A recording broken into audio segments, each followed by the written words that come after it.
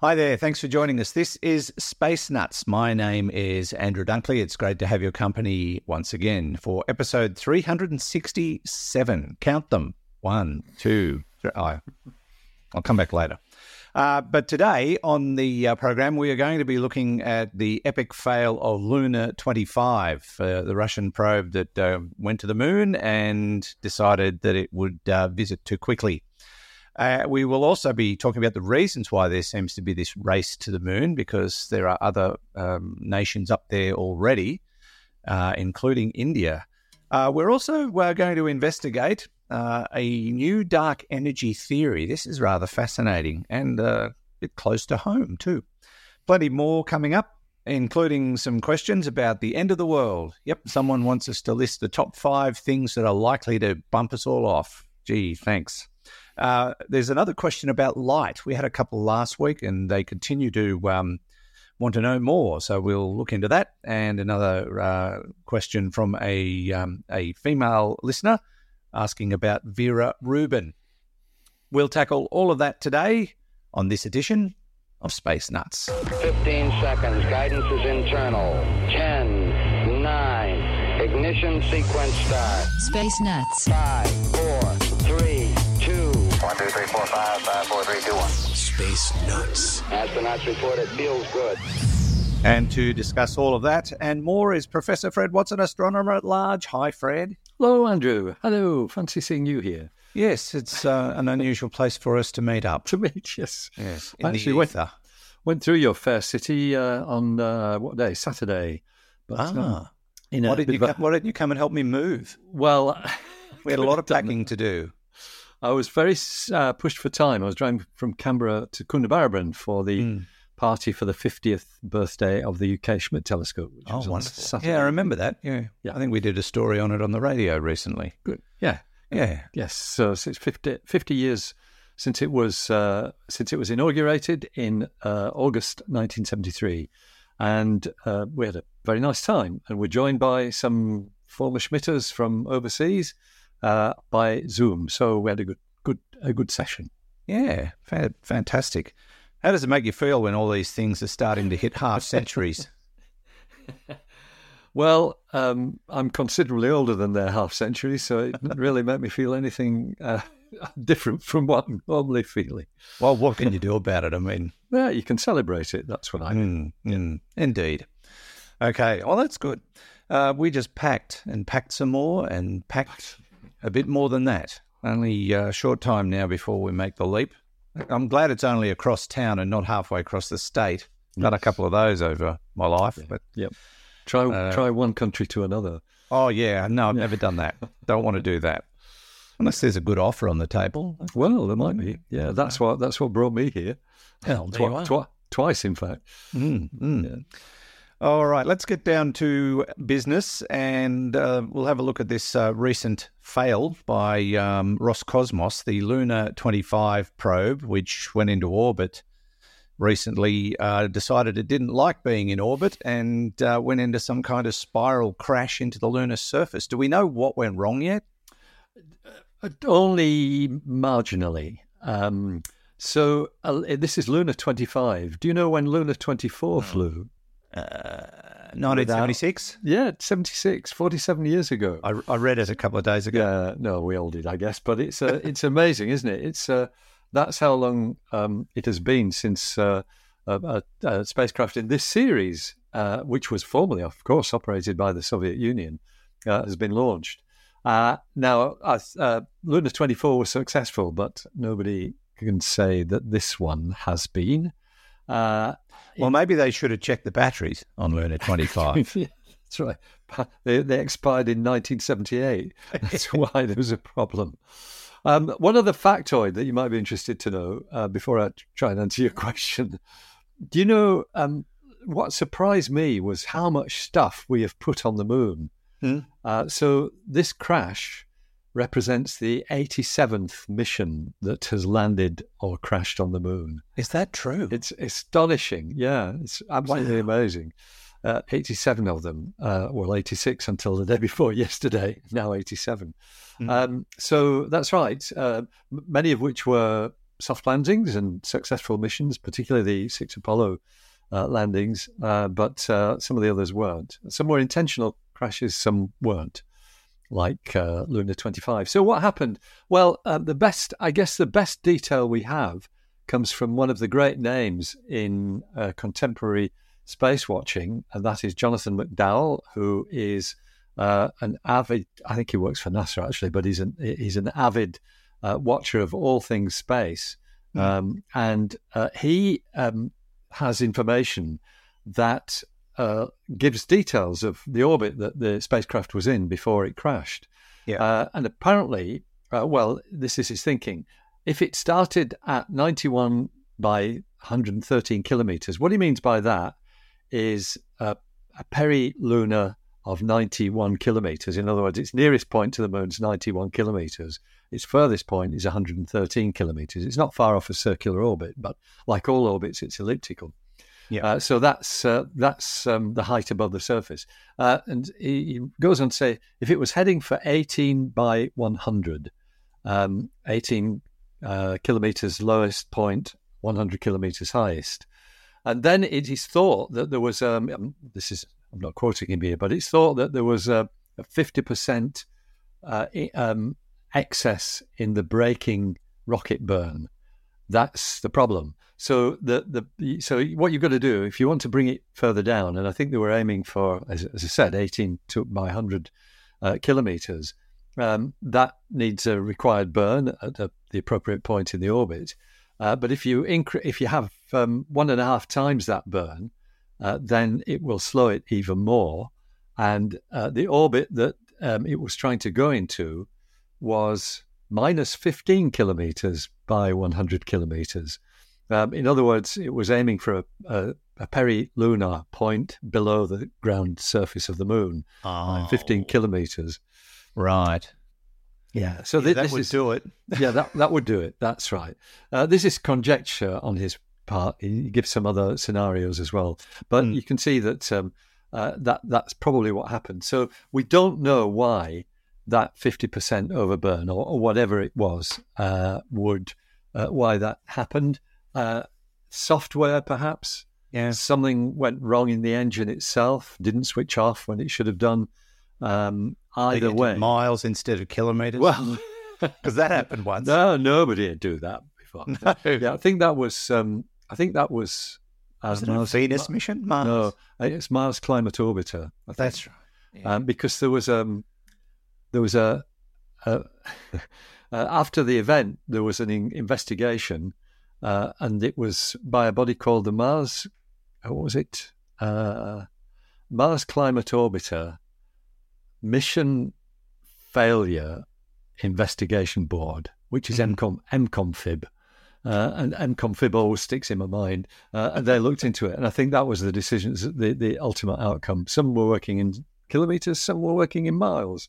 And I suspect it wasn't that, because I think it's a long time since the Russians have used miles.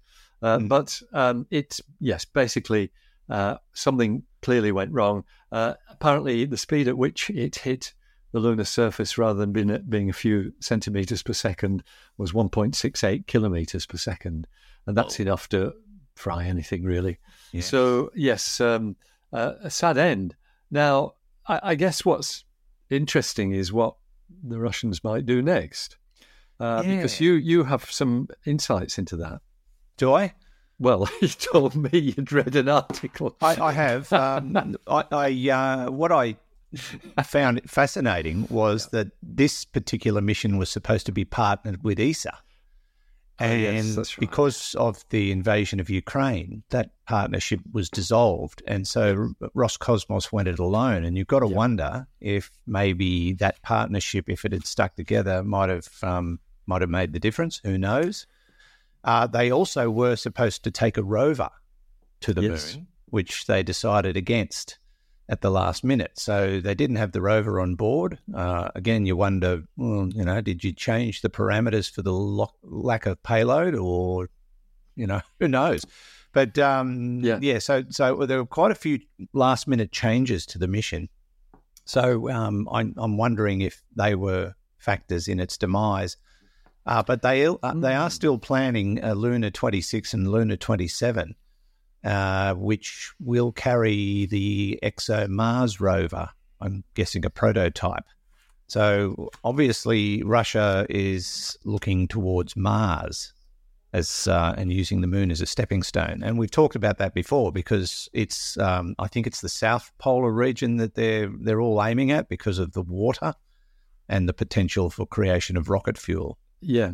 Yes. Oh, certainly on the moon that's the case. Now, ExoMars is an ESA project. Yeah, I know. It's maybe that's gone belly up as well. So possibly. I mean, there's another part of that project, which was Schiaparelli was a lander, and it was originally going to be jointly with the Russians. Am I remembering this correctly? Anyway, there was a breakup in the partnership between Roscosmos and ESA. So they were also going to take other devices. Well, they did take other devices to the moon. They just slammed them into the surface, spectrometers. They were going to study the soil. That's right. Yeah, look for surface water. Very well equipped spacecraft. But I mean, there's been a lot of comparison with between Lunar-25 and Chandrayaan-3, which is, as we speak, it's in orbit around the moon. Took a month longer to get there because they didn't have the same kind of thrust at liftoff that the Russian spacecraft launch vehicle did. But there's been a lot of comparison between the two. So Chandrayaan-3 is probably a lot more like what Lunar-25 was planned to be before they ditched the lander. Chandrayaan will carry the Vikram lander, which has on board a rover. And that will hopefully rove on the lunar South Pole region. Certainly, Lunar-25 had more scientific instruments on board than Chandrayaan has, although it is still pretty well endowed with mass spectrometers and X-ray spectrometers and things like that. But you may have, your point is well made, Andrew, because if the rocket burn that was supposed to slow it down was made with the incorrect assumption that the spacecraft had more mass because it had a rover on board, then that would do the trick. That would exactly create what we saw. And you most people will say, well, how could they make that mistake? But you've got to remember this involves hundreds of people in different departments all doing their own thing. Yeah, and it could be as easy as somebody forgetting to send the email. That's right. I mean, it could be that. Yeah. We've got to also remember that Chandrayaan-2 also crashed. It did. Which was in 2019. That's right. That was so did Chandrayaan-1, but that was intentional. Yeah, that was crashed out of orbit, and the idea was to see. Well, you don't call it a crash then. If it was intentional, it was a hard landing. Very hard indeed. So just going back to the facts and figures, very roughly, Chandrayaan-3 has twice the mass of Lunar-25. I think Lunar-25 is something like 1,800 kilograms, and Chandrayaan-3 is over 3,000. It's getting on for 4,000. So, and I guess that's because it's got a lander on board, it's got a rover on board, none of which was on Lunar-25. So, yeah, it looks like it's a sad story of political consequences being felt down the chain in an organisation that, like all space agencies, is genuinely trying to achieve scientific results by putting things down on other worlds.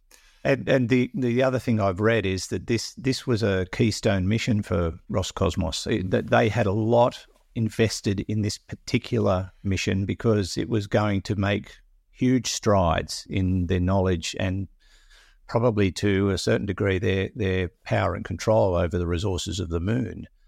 And they have recently announced that this is a new space race. We're going there because we want what's on that particular sphere. There's been talk about helium-3, which can provide a new type of power source. Everyone wants the water. There's a lot going on in terms of interest in the moon. That's right. I read a piece which was very illuminating about the way Roscosmos feels about this, and perhaps the Russian media generally, which of course is tightly state-controlled.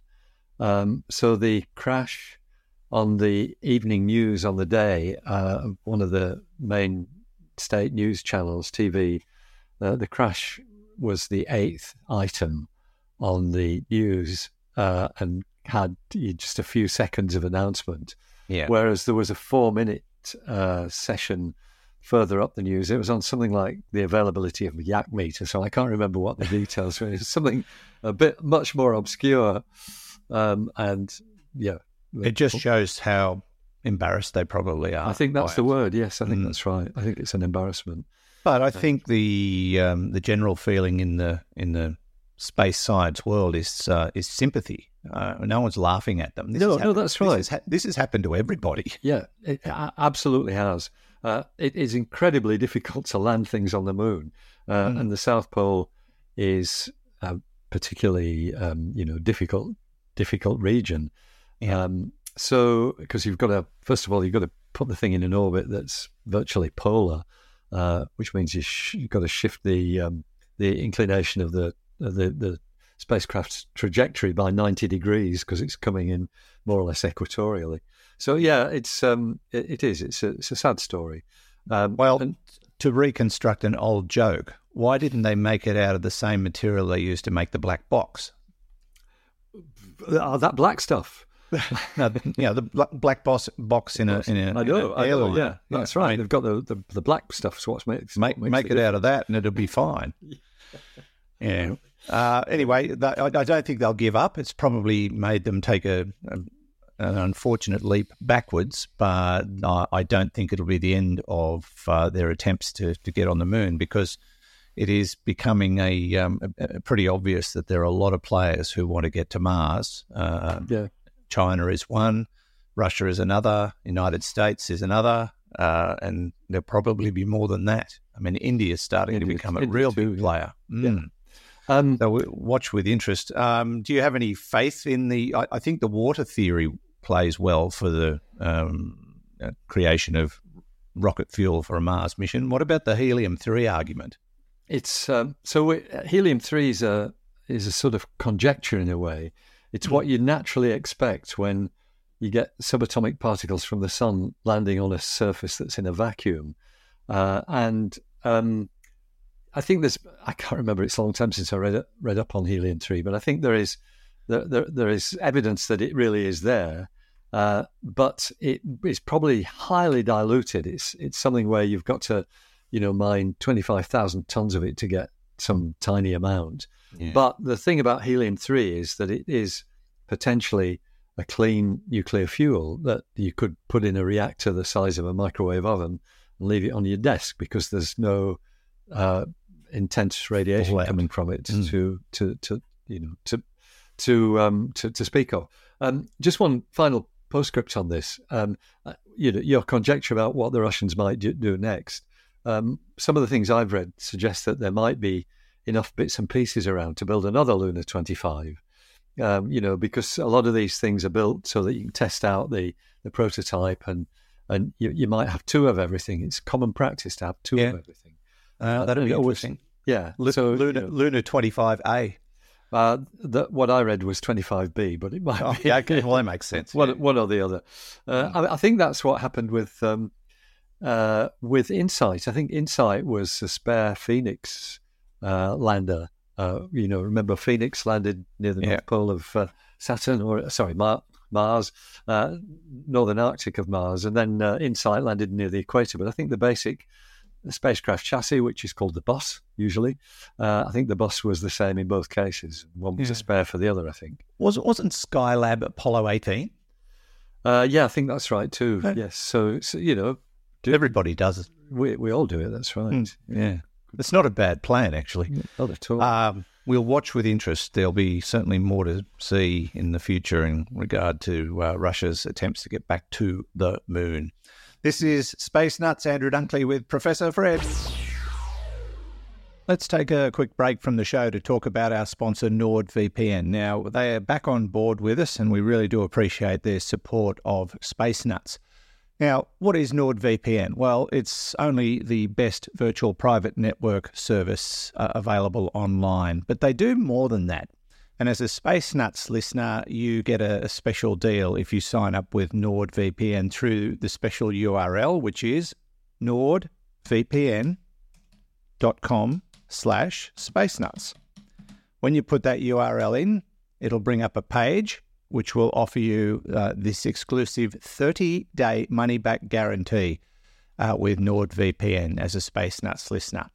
Now, you can have a bit of a look around at what they offer, and you can get all the information you need. They have over nearly 6,000 servers around the world, and they are high-speed servers, very reliable, and it does protect your online data, and it is the best encryption available at the moment. And it works on all sorts of devices. It works on iOS devices. It works on Android. It works on Windows. It works on MacBooks. You name it, it will give you protection on those devices and several platforms within those devices, from Google Chrome to Firefox to Microsoft Edge, etc. So you get great protection. So let's say you want to choose a plan. Click on the Choose Your Plan button. That's convenient, and it will give you the rundown on what's available in the various packages. Now, if you want to get the basic service, you can get secure high-speed VPN, malware protection, and a tracker and ad blocker, and that'll cost you a little bit less. But if you want to go for, say, the high end, you can get, on top of all that, the password manager, which I absolutely adore. I use that more than anything, to be honest, because if you've got to remember 100 passwords, and a lot of people have that many these days, it's almost impossible. So this manages your passwords securely. Very simple to use. There's a data breach scanner. You can get a terabyte of cloud storage and next generation file encryption for the entire package. Now, if you want to take it month by month, you can do that, or you can get a 1-year plan or a 2-year plan that brings the price down. In fact, if you go with a 2-year plan on the whole hog, it'll save you 69%, which is a pretty good saving. So have a look at it today, nordvpn.com/spacenuts. Have a look at what they offer, find what works for you, and give it a go. Don't forget, there's a 30-day money-back guarantee. That URL, again, for Space Nuts listeners is nordvpn.com/spacenuts. Get the deal today. 3, 2, 1. Space Nuts. Moving right along, Fred, let's talk dark... Excuse me. Sorry about that. I didn't mute my phone. Oh, there you go. Actually, I did unmute my phone. Oh, dear. Never mind. Now, let's move on to dark energy. And this is a fascinating story about how to possibly measure it. This is a new theory. When I say theory, we still don't know what it is. But we know it's there because it makes up, 68% of the known universe or something to that effect? Yeah, that's right, the mass energy budget, because mass and energy are equivalent, that's correct.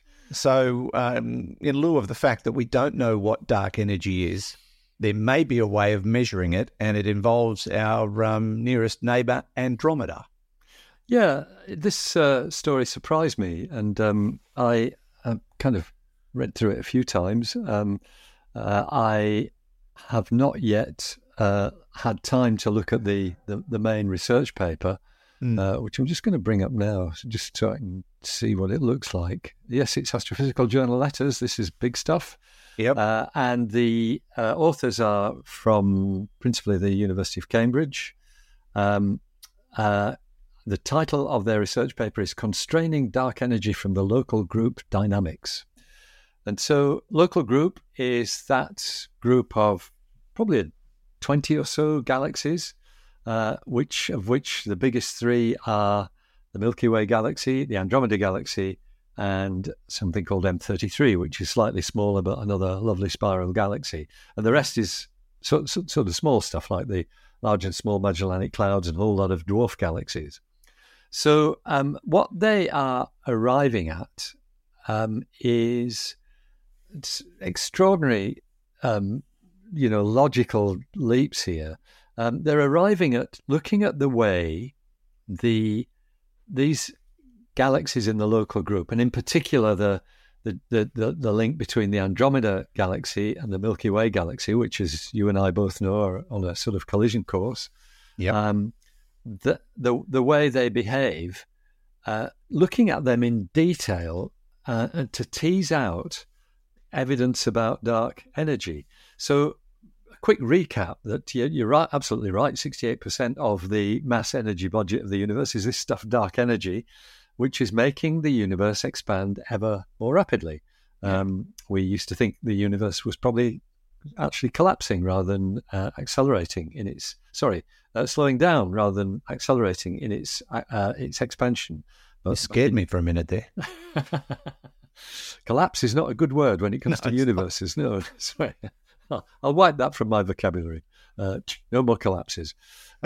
Pity, really, because you use it a lot in astrophysics. Anyway, never mind. The expansion of the universe was found to be accelerating back in 1998. It's a well-worn story. We know that Professor Brian Schmidt here in Australia played a major role in that and collected 1/3 of a Nobel Prize for it, which is brilliant. So, but the cause of that expansion, accelerated expansion, is still a mystery, and it's been put down to dark energy, which is a nice term for something with no idea what it is. But we do know a little bit more about it now by very careful observations of galaxies and supernovae in the distant universe. So the distant universe has a big part to play in this. We believe that it is, whatever it is, it's always been there, and it doesn't change with time. And it mimics something that Einstein called the cosmological constant, which is why you see that referred to a lot in dark energy articles. And what it's saying is that if you've got a lump of space, it has its own energy.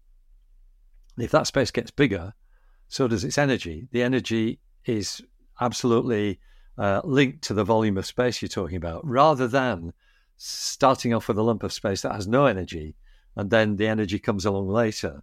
That's not what we think happened. We think that because it mimics the dynamics mimic the cosmological constant effect, what you've got is something where you 1 kilogram of space has a kilogram of dark energy, and or whatever it is.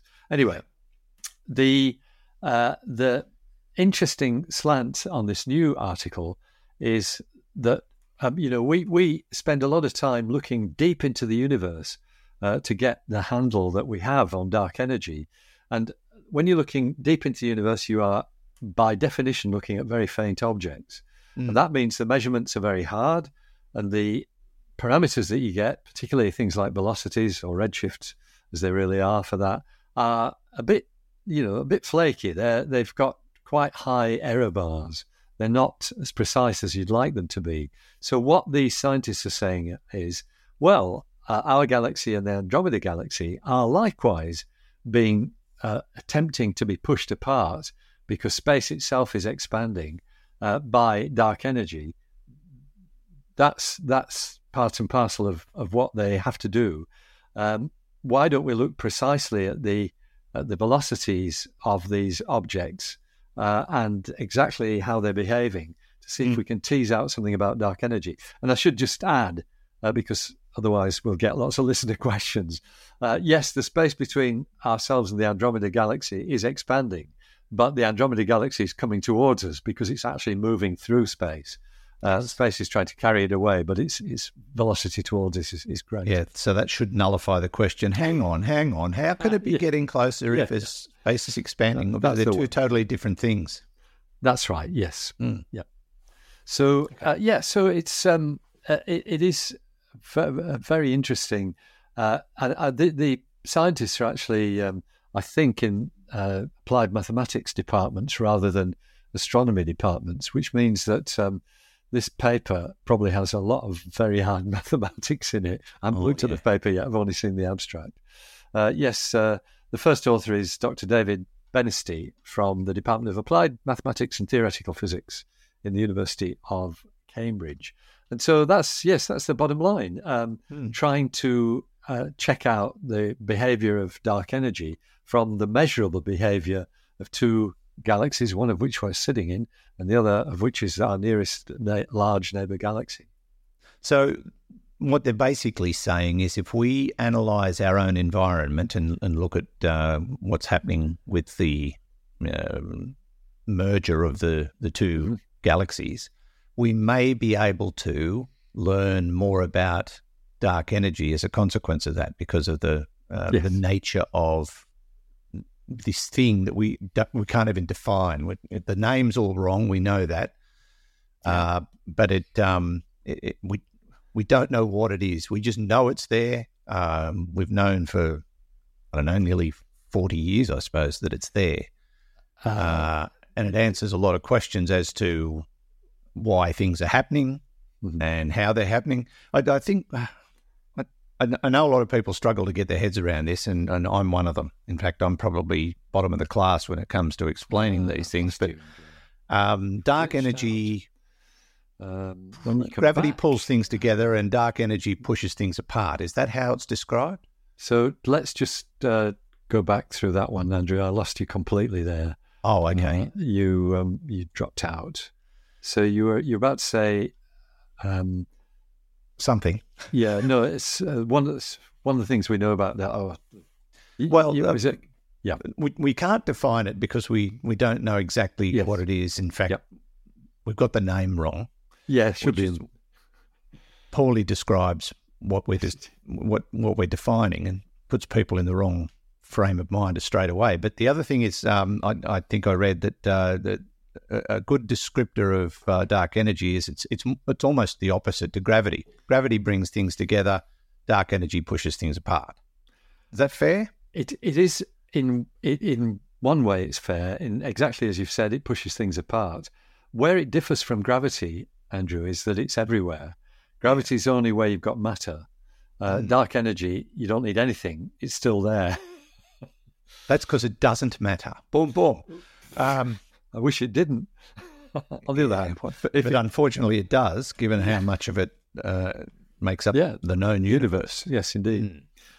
So yes, look, I think this is work of the kind where you're looking at the potential for a new technique to give you answers about the nature of dark energy. I mean, what it's done so far, I think, is put upper bounds on the extent to which dark energy exists. It actually just sets limits. And that's a start. That's always a start in science, to have limits on what the range of a parameter can be that you're trying to find. And the James Webb Telescope is going to be really focused heavily on this, and they're going to be able to measure Andromeda's mass and motion. Yes, which may, as you mentioned, those upper boundaries may help understand those more and perhaps come up with numbers that we can understand. But that new ESA telescope that they've put up there is also going to maybe try and solve this one as well. I think it's going to be focused on dark matter too, is it? Yes, that's Euclid. Yes, that's the one. Yeah. But as is quite often the case with stories we tell, we just leave people hanging because there's no answer. The answer is probably 42. Yeah, but that would be it. Yeah, indeed. So we can at least, maybe we can put an upper bound on that and say, well, it's not 43. No, but I'm guaranteeing that we'll get questions about this from all and sundry, because whenever we talk about this, and because we can't adequately answer the question, nobody can.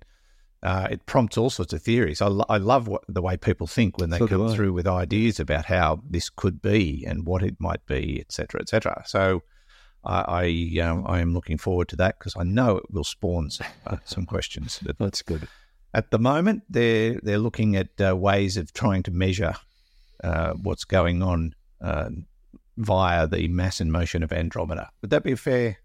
Yes. Sort of, draw a line under it there for now? No, that's absolutely right. And you might want to point to the article I sent you for our listeners as well, just so that it was on Space Daily. Yes, indeed. This is Space Nuts. Andrew Dunkley here with Professor Fred Watson. Roger, you're loud and clear here also. Space Nuts. Yes, indeed. Now, Fred, let's go to some audience questions. And the first one is pretty bleak and dark, and it's going to make us all feel real good. This one comes from Nigel. Hi, Space Nuts around the world. Hi, Fred and Andrew. This is Nigel from Brisbane in Australia. It's the end of the world, or so I've been told. Over the years, I've heard of different ways that the universe will wipe out life on Earth. The most common one is when the sun will expand and cook the Earth. Some of the other ones are, but I'm not sure about, another star will come into our solar system and we'll get hit with an energy burst from the pole of a supermassive black hole at the center of a galaxy. I'm kind of curious if there's an asteroid that's due to hit the Earth at a later date. Anyway, Fred, here's my question in two parts. One, can you give us a top 5 ways that the Earth will come to an end at the hands of the universe? And part 2 is, can you give us a time frame on each? I'm curious to know which one is going to come first. Love the show. Keep it up. Thank you, and see you later. Thank you, Nigel. Very dark question, but also fascinating. The end of the world. I suppose we've been speculating about that since science fiction started being written. And, there are so many. I could think of 3 or 4, but 5, I don't know, 5? I think the most likely end of the world scenario, as far as human beings are concerned, is we'll probably destroy ourselves, whether that be through nuclear means or what. But that won't destroy the planet, but it will destroy us. That to me is a very likely scenario, given how we've been with each other for thousands of years. Asteroid, although there's nothing on the horizon, is there? The sun will eventually reach an age where it can't cope anymore and gets fat and old and destroys us. But let me throw one out there, Fred. Artificial intelligence. Yeah, that's another. Now, Nigel did specify the end of the world at the hand of the universe. So so it means destroying ourselves of the planet itself. Well, no, I don't think he means that. I think he still means wiping out humanity, but by some cosmic cause rather than us doing it, which I think you're right is a potential, definitely it's definitely a doomsday scenario that we could effectively wipe ourselves out. But what would happen would be effectively the planet would become unlivable because there'd be so much stuff in the atmosphere, the nuclear winter, and a lot of radioactive isotopes spread around in dust. It would be a pretty nasty kind of scenario. The one that's it's a kind of on the edge of being a natural one and a terrestrial one or a cosmic one is a runaway virus.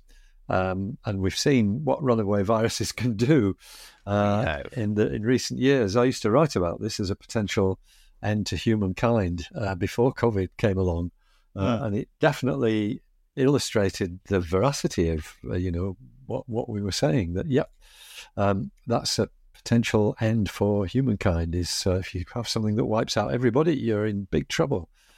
Then you're right, absolutely right. I think that the number one would be an asteroid impact. It's certainly not going to destroy the planet, but it doesn't take much of an asteroid impact to make the atmosphere unlivable again. Certainly something the size of the Chicxulub event back in 66 million years BC, BCE as it is now, before the Common Era. That was about 15 kilometres across. It's not much. Certainly, as far the Earth doesn't even notice that as a planet. Now maybe a slight glitch in the position of the rotation axis at the North Pole, but only by a few centimetres. So yes, that's but definitely for humankind really bad news. So we've got 3 there. Supernova? Yes, a supernova was where I was heading next. If there is a star we're pretty sure that there aren't any supernova progenitors anywhere in our neighbourhood. We talk about ones like Betelgeuse, 500 light years away or thereabouts, or Eta Carina, which is 8,000 light years away. These are their effect. Whilst probably not benign, it's not planet killing effect. So the other one, I guess Nigel's right in thinking about, if you've got beamed radiation, which does come from the poles of black holes, and it's in our direction, that could be problematic. It may be, the galaxy, our galaxy, the black hole at the centre of our galaxy is pretty benign at the moment. Yeah. If it woke up and started chewing up a lot of stuff, then that could start spraying out a lot of radiation, which might not be very pleasant. Gee whiz. That's nice to know. Could something come in from outside of our solar system and sort of sweep away our protective cocoon? Well, so Nigel mentions a star straying into the solar system. There's certainly nothing at all on our horizon that would fit that bill, not even brown dwarfs, which are quite hard to observe. Because all the ones we can see, you can measure what their velocity is, and they're just standard velocities. But maybe an interstellar asteroid. I don't know that it would be any more dangerous than a solar system asteroid strike. They are going faster. It could be going at 60 kilometers per second, and that means it releases a huge lot more energy on the Earth when it hits it. Even your favourite space object, Oumuamua, had it hit the Earth, it would, 400 metres or something long, or in diameter, depending on what shape you think it is. That's going to do some serious damage. So, and that came out of nowhere. That was one that we didn't see coming. Well, we didn't see it till it had gone past. Yes, that's right. Yep. Yeah, that's scary. So, Nigel, all sorts of possibilities, but none that we are aware of at the moment, especially with the asteroid question. I don't think there's anything within 100 years, is there? That's right. No, not within it. PHAs, potentially hazardous asteroids, of which there are some thousand known now.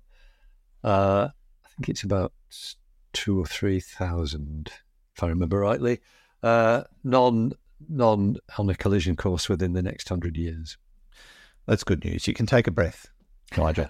For 100 years, anyway. For 100 years. It's all good. But no, great question. We love speculating from time to time, and it's nice to get a what-if question, so thank you for that. Let's move on to our next question from Noah. Hi, Fred. Hi, Andrew. It's Noah calling from Eureka, California. Weot land at the pointy end of the Cascadian subduction zone, close to the other side of the globe from you guys. So my question is a two-parter with a bonus question, and it has to do with light.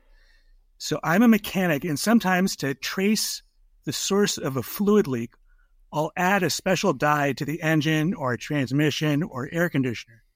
Then, using a UV lamp and yellow glasses, I illuminate the area with the leak with UV light.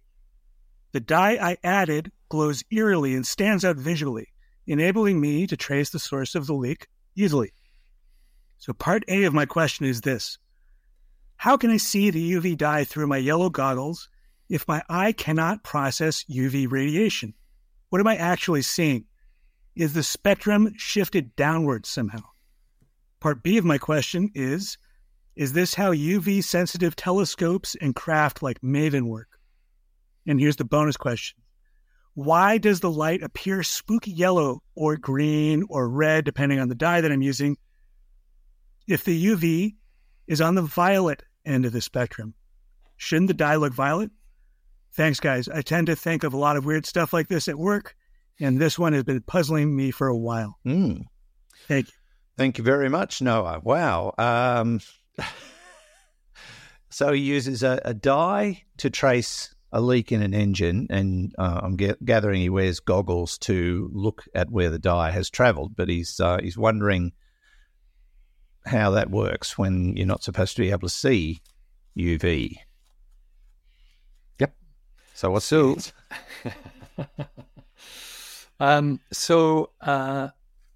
just remind me, Andrew. NOAA uses a UV light source. Is that right? I guess he uses those night vision goggles. Would they use UV? That would use the light source itself. No, it's all right. I just wanted to check. So okay. What I think is happening is you've got a leak, and you want to check that the fluid you poured in at one end is coming out the other. Our plumber does it, the same thing, actually. Right. It's how he worked out where our storm drains come out. Okay. Because of a fluorescent dye. Except it's probably not quite as high-tech as what NOAA's using. But certain materials, I think I've lost you again. Oh, I got you back. Let me repeat that. Certain materials, when they're illuminated by ultraviolet light, the ultraviolet light is high-energy light, and so it excites them to fluoresce. And so they fluoresce, they glow brightly by this process, which is in a completely different waveband. And yes, often it's yellowish. So what you're seeing there is some sort of molecule that gets kicked by an ultraviolet photon, and that it puts it in an excited state. And then when it relaxes again, it emits a visible light photon, which is fluorescent. So it's how, and in fact, that process is used a lot in technology.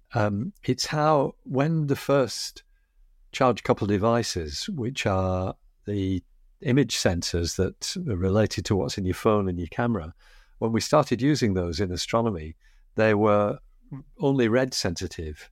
But to make them blue sensitive, what we did was coat them with a fluorescent material so that when ultraviolet or blue light hits it, that material fluoresces, and the chip itself, the silica chip, is sensitive to red light, so it picks up that fluorescence. And so what you've got is a kind of proxy way of measuring the ultraviolet light. And it's extremely, it worked very, very well. So coated CCDs, coated by some sort of fluorescent material, were very much the way of doing things when I started off in this sort of technology back in the 80s.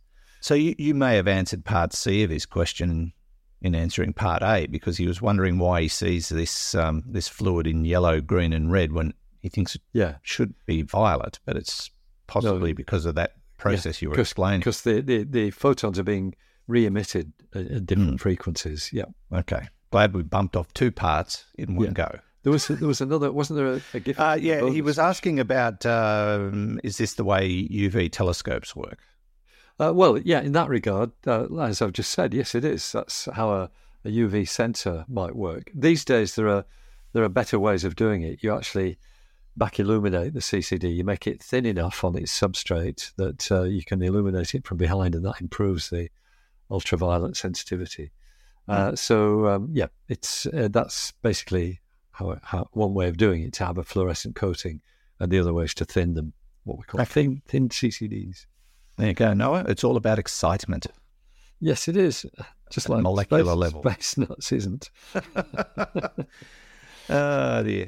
Thanks for the question. Really interesting. My brain works the same way as yours, Noah. I find when I'm doing things, my brain just goes somewhere and starts asking, how does that work, or why is that happening, or why did I get out of bed this morning? It just all sorts of. I'm always sort of my brain won't stop. It just never stops. I often wake up at 3 or 4 in the morning and can't get back to sleep because I need to figure something out. It's bizarre. Don't like it much sometimes. Thanks, Noah. And one final question from Anne. Hello, this is Anne from Bellevue, Washington. I have a question for Women Astronomer Day. Can you explain Vera Rubin's contribution to the discovery of dark matter? Thank you very much. I appreciate your podcast. Thank you, Anne. Lovely to hear from you. And we have spoken of Vera Rubin in the past. And of course, the Vera Rubin telescope is at the forefront at the moment, or will be soon. But yeah, it's a good question. It's great. And Vera is one of the most noteworthy American astronomers of all time. She has an extraordinary life story. She was keen on astronomy as a girl. I think she built her own telescope when she was still just a youngster. I can't remember where she grew up, sadly. And then went for an astronomical career, fiercely dependent of women's rights in places like observatories, which were highly male-dominated. There is a story that might be apocryphal, but I like it very much, about one observatory that she went to, one telescope she went to, where there were no toilet facilities for women. And so she took over the gents, and where there had been the usual sign for the male toilet is a sort of figure, she put a triangle on it to give it a dress, so that it was the standard sign for a female. And a great champion of women in astronomy and fantastic stuff. She won my heart back in probably 2004, because she wrote a really nice review of Stargazer, my first proper book about the history of the telescope. It was in Science magazine. She said some very kind things about it, so I was always very, very fond of Vera in that regard. Anyway, her contribution to dark matter is one that, once again, it's really quite subtle, because the dark matter was really known about back in 1933, when Fritz Zwicky, a Swiss-American astronomer, realized that a cluster of galaxies he was looking at, what's called the Coma cluster, it's in Coma Berenices, a northern hemisphere constellation. That cluster had galaxies in it that were moving too fast to be part of the cluster. They should have just flown away gazillions of years ago. And so he said that, the material that he could see and detect was not enough to hold the cluster together, and therefore suspected that some kind of dark matter existed within the cluster, which was unknown. And the astronomy world at the time basically ignored it because it's just too hard. What does that mean? But it was when Vera did measures of the rotation of galaxies in the 1970s, particularly galaxies like the Andromeda Galaxy, which is near enough that you can't quite look at, or you couldn't then look at individual stars in it, but you could take spectra, rainbow spectra, to measure the velocity. Andromeda's almost edge on to us. It's tilted, but almost edge on.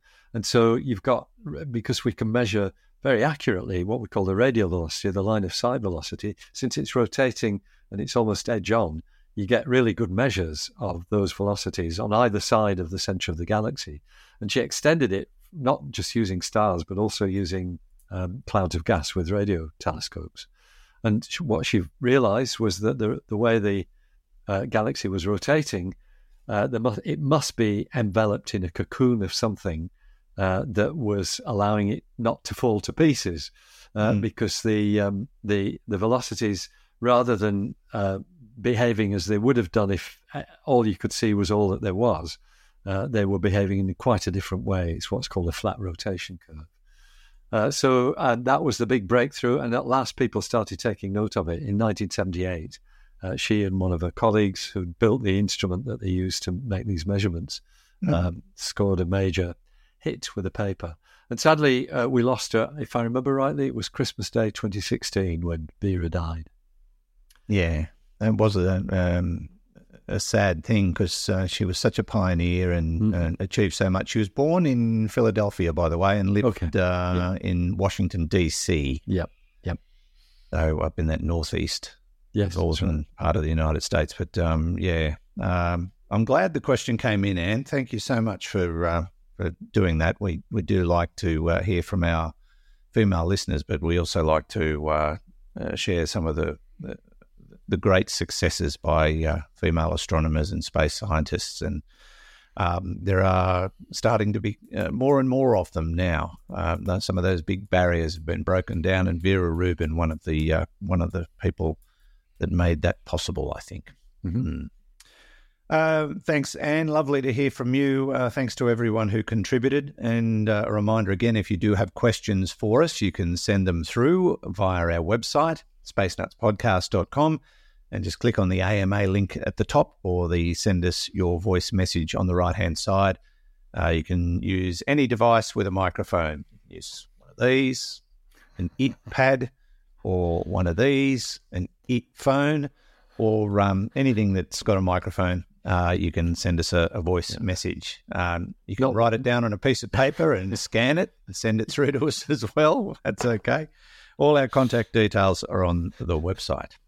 And have a look around while you're there. There might actually be a Space Nuts shop on our website, which you can buy little goodies, get yourself a sticker or a cap or a shirt or a hoodie. Next time you're robbing a bank, you might think of us. Now... Dear, where'd that come from? Let's wrap it up. Fred, thank you so much. It's a pleasure, Andrew. As always. Sometimes. Yeah, I'm just trying to imagine whether any of our listeners might be bank robbers. It's not something that's ever occurred to me before. Well, if they do and they're wearing a Space Nuts hoodie, that's probably going to be it'll narrow down the suspects. Yeah, that's right. It will. Okay. Thanks, Fred. We'll catch you real soon. Sounds great. Take care. All right. Andrew. Professor Fred Watson, astronomer at large, part of the team here at Space Nuts, and thanks to Hugh in the studio for just being him. And from me, Andrew Dunkley, we'll catch you on the very next episode of Space Nuts. Bye-bye. Space Nuts. You've been listening to the Space Nuts podcast. Mission complete, Houston. Available at Apple Podcasts, Google Podcasts, Spotify, iHeartRadio, or your favourite podcast player. You can also stream on demand at Bytes.com. This has been another quality podcast production from Bytes.com.